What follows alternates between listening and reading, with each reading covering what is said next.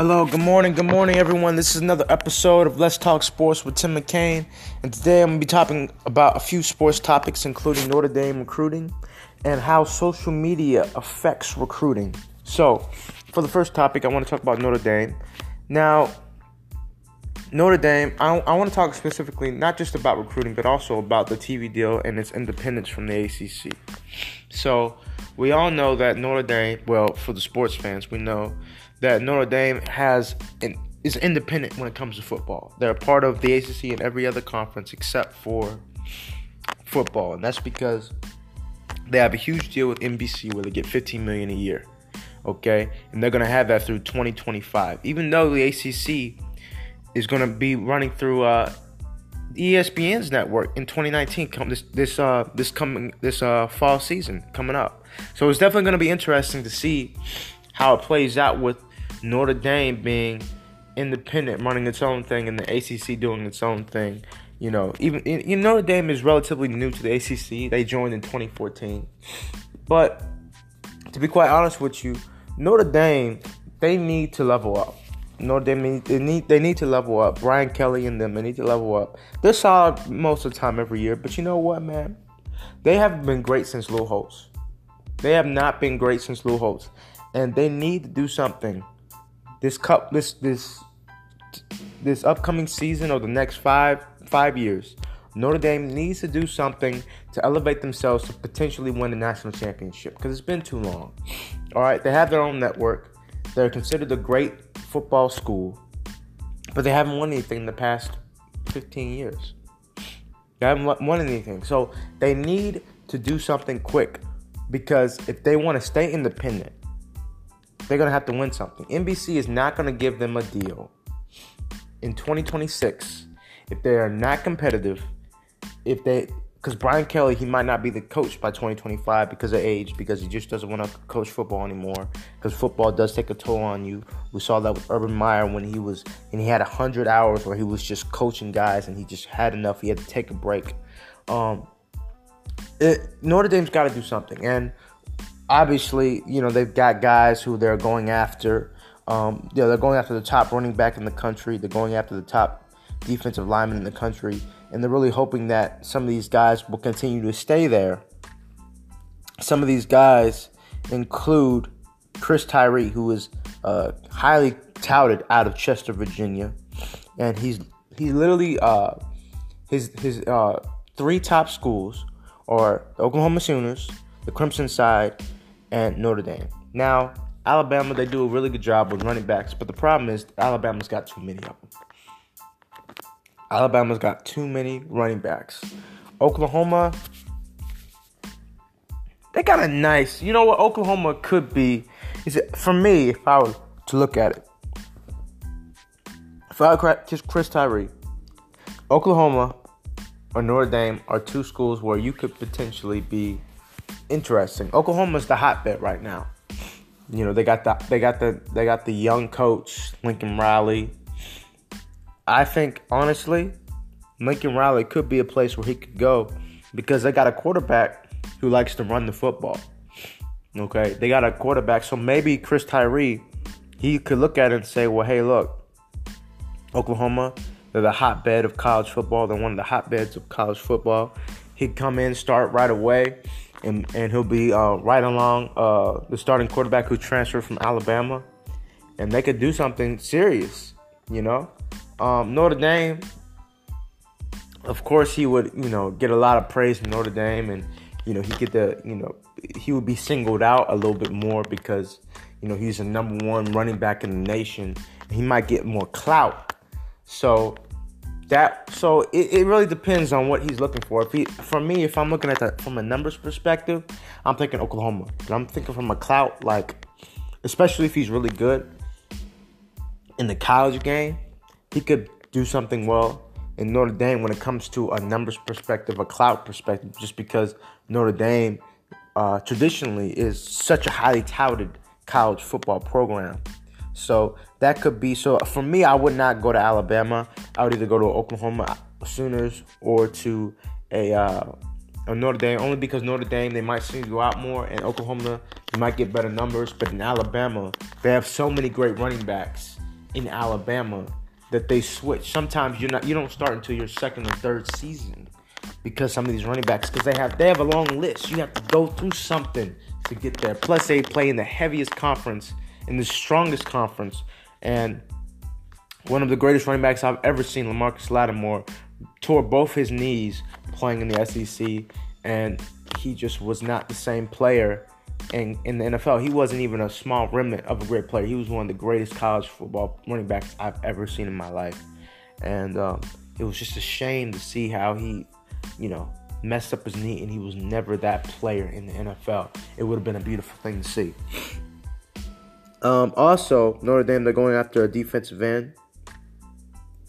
And he's also number one defensive end in the country. So, they could do something potentially with Braden McGregor from Port Huron, Michigan. But it's either between Michigan and Notre Dame. And like I said, Michigan, they're kind of the hotbed. John Harbaugh, he's that dude. He's that guy. Sometimes guys like playing for a charismatic type coach. And that's what John Harbaugh brings. Now, he hasn't won nothing.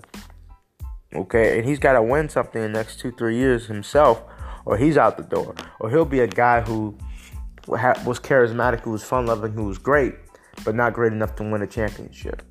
He didn't win a championship in the NFL, and he didn't win a championship in college. I'm telling you right now, could you imagine if John Harbaugh won a championship in the NFL and in college? It would be kind of like the college coach in basketball who coached Allen Iverson, and I'm forgetting his name at the moment, but it would have been like the guy who won college basketball and in the NBA. Just give me a second. Championship. But for that way, I would say that this guy, if he were to have won both. If John Harbaugh would have won both, he would have been recognized as one of the best coaches of all time,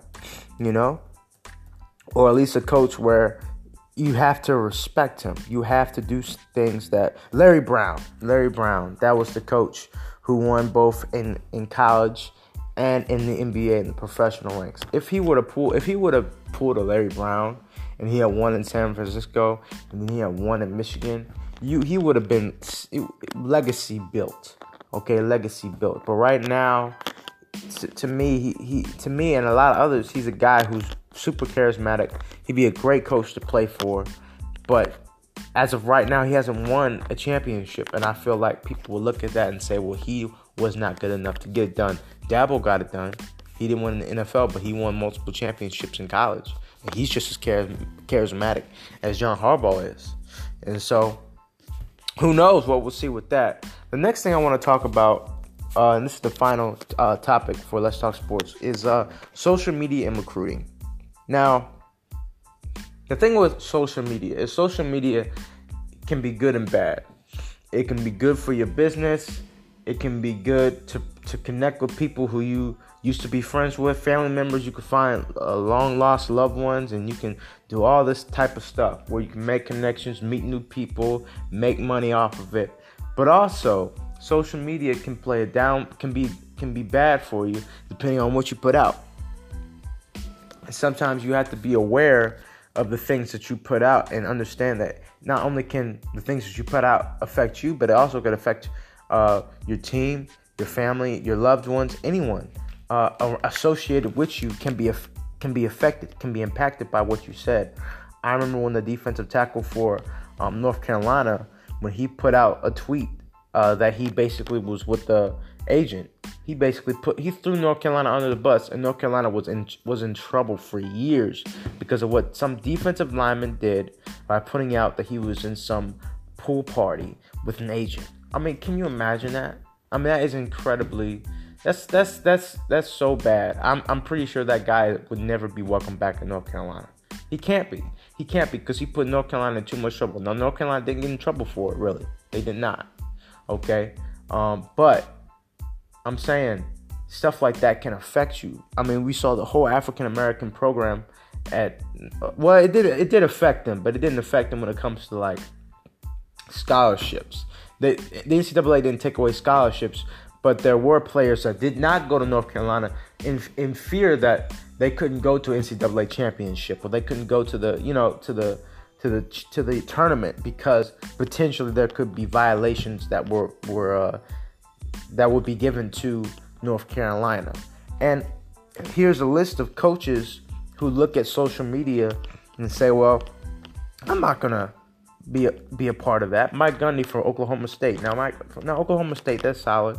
They had Dez Bryant, one of my favorite wide receivers from back in the day for the Cowboys. I'm a Cowboy fan, so Dez Bryant, he was that dude. But his whole idea was this is what he says, and this is according to US Today, highschool.com. He says, it's information that's available to us, so it's information we include in our evaluation process. We have people on our football staff that track every one of our players and every one of our recruits. I remind our guys every week about that. I just tell our guys to stay off social media, especially if you can't behave. I have 3 sons and I tell them the same things.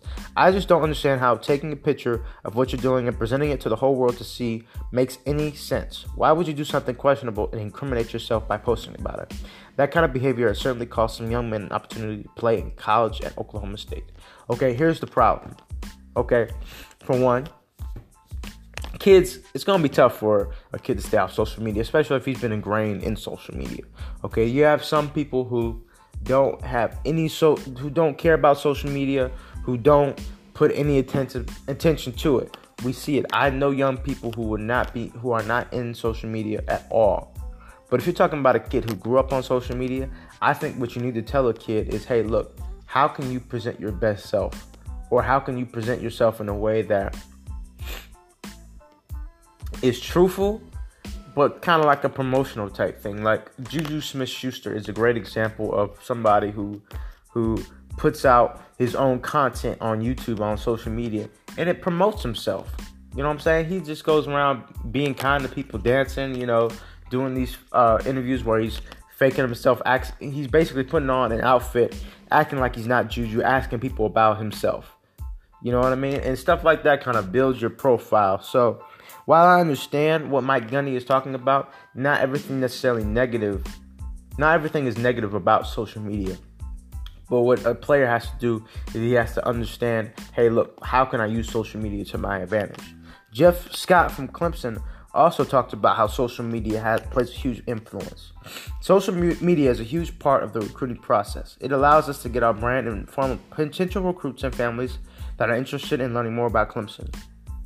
I can remember 7 or 8 years ago when a prospect would come on campus. It was really the first time they were meeting coaches, seeing facility, and learning about your program. Now prospects know a ton about Clemson before they even step foot on campus.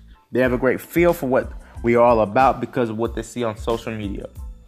Social media is also a great way to communicate and learn about the prospects we are recruiting. At Clemson, we have an entire office whose sole duty is to get through social media of our prospects. It is extremely important for us to understand who we are dealing with. That office will look through the content and report to our coaching staff on what they are finding. Every year, we will eliminate prospects on our board because of questionable content. We've eliminated guys for inappropriate languages, images, retweets, or anything that we see as a red flag. Conversely, guys have moved up on our board because of the positive things we are able to learn through various social media channels. It serves as a tremendous resource for us. Wow. Anybody who wants to play football at a collegiate level, Clemson is one of the top schools in the nation. Won a championship last year. They are pointing out that they are looking at these high school kids and saying, hey, look, we are going to recruit you based on what you're saying on social media. Make sure, if you're a high school recruit, that you put out content that promotes yourself in a positive light, a la Juju Smith-Schuster, okay, a la Tom Brady, a la Russell Wilson, okay, guys who put it, not Antonio Brown, no disrespect. Antonio Brown is one of the top, arguably top wide receiver in the game right now. Okay. Now, granted, we'll see what he'll do in Oakland, but as a Steeler, he was arguably the top wide receiver in the game. You could either put him in the top 2, top 3 conversation, either or. You know what I mean? Either Odell or Julio. I'd say Julio, then AB, but that's just me. But anyway, they're telling you that they're looking at your stuff.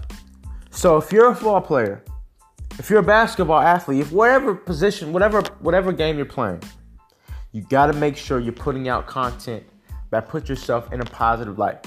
Social media is a place where you feel like you can just say whatever you want, but what you say can affect you and affect your family. Can you imagine a player who could have been a part of a national championship team, who could have made serious plays, didn't end up going to Clemson because of the things that they tweeted out or retweeted on social media?